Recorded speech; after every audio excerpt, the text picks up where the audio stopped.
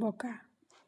Mi boca quieta, ya desnuda, desvestida de esa manta que la cubre, que la esconde, que la calla, se inquieta, pues está antojadiza de ti, de tu piel, de tus besos, de tu carne, de tu deseo y de ese poder tuyo de satisfacer en mí esa sed que nunca se extingue, esa que existe debido a ti.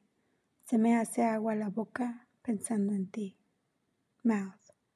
My mouth, still, once nude, undressed from the cloth, covering it, hiding it, quieting it, is restless because it craves for you, for your skin, for your kiss, for your flesh, for your desire and for the power you possess to satisfy in me that never extinguishing thirst, the one that exists because of you. My mouth waters at the thought of you.